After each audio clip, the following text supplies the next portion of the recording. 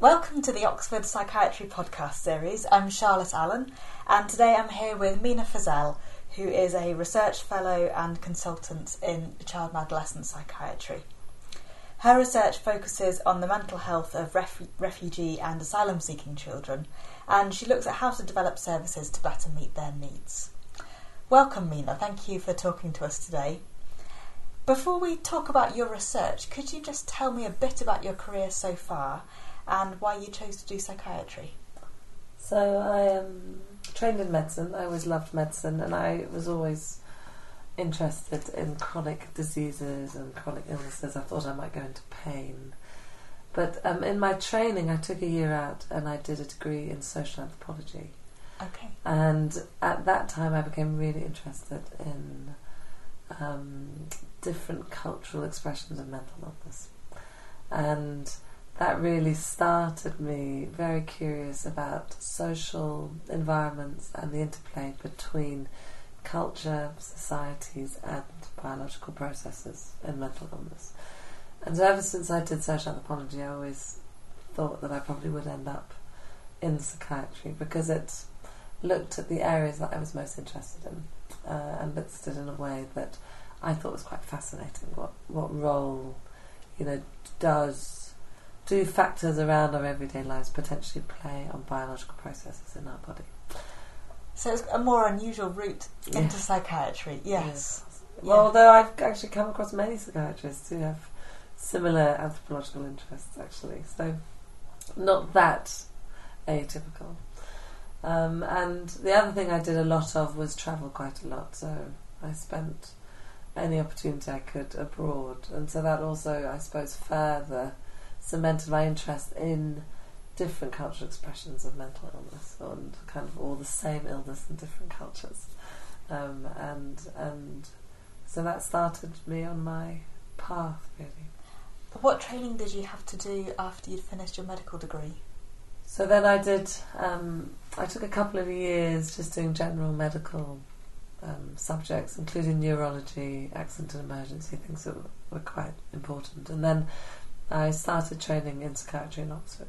Right. And quite early in my career, first went travelling, so I went to work in Australia with the Aboriginal population as a psychiatrist in a remote part of Australia.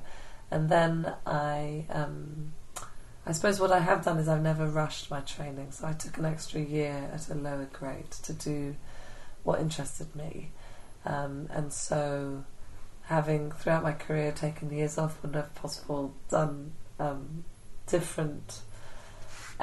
pursued different interests, I also kind of travelled, and I spent a year longer at a lower grade so that I could do a year of psychotherapy training and also start my research career. That became essential because if I hadn't taken my time, I probably wouldn't have ever started doing research. And what inspired you to start doing research in the first place? Well, I was really curious. I love being a clinician. I love clinical work, so it was never a desire to be away from that. But there was just so much that I think is unanswered, and there's so much that needs research doing. And so I started off doing part-time clinical work and part-time research, and I continued that for about 10 years, actually. So kind of completing my higher psychiatric training alongside research. And how did you find that balance between doing part-time clinical work and part-time research? It really suited me. So you often feel like you're never doing anything particularly well, but it also kind of keeps everything quite interesting, because whenever you do something it feels like it's a real treat and it's quite new. And it suited me because my interests are very clinical, and I've remained that way, in that now my main research interest is in refugee children, but also into just school-based mental health services in general. So my research interest has always been very clinically driven and is now very much in services and how to provide services and change services and make services responsive to the needs of clinical populations. So in that sense you're very much a clinical academic. That's combining both parts. Yes. Can you say a bit more about the focus of your current research? Well, I've been working for many years in looking at refugee children and thinking about how they were not presenting in traditional mental health services in the numbers that you would expect them.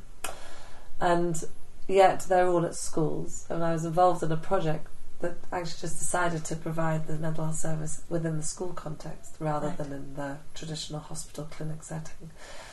And that became quite an interesting area of work, because we were working with schools very closely. We were working in an environment where these young children were spending the majority of their time, and they seemed to like to be, seeing us at school. So we'd have very much fewer, DNA rates or not attending appointment rates, and so it just seemed quite an important area. And teachers wanted to increasingly talk about all children, not just the subgroup of children, but any child that they thought might benefit from some mental health input or for some thinking around their needs within the framework that we can offer. And so I spent about 10 years working with refugee children, asking questions, conducting research, trying to know baseline levels of need, evaluating service before and after, conducting qualitative interviews with refugee children who'd been seen by the service at school.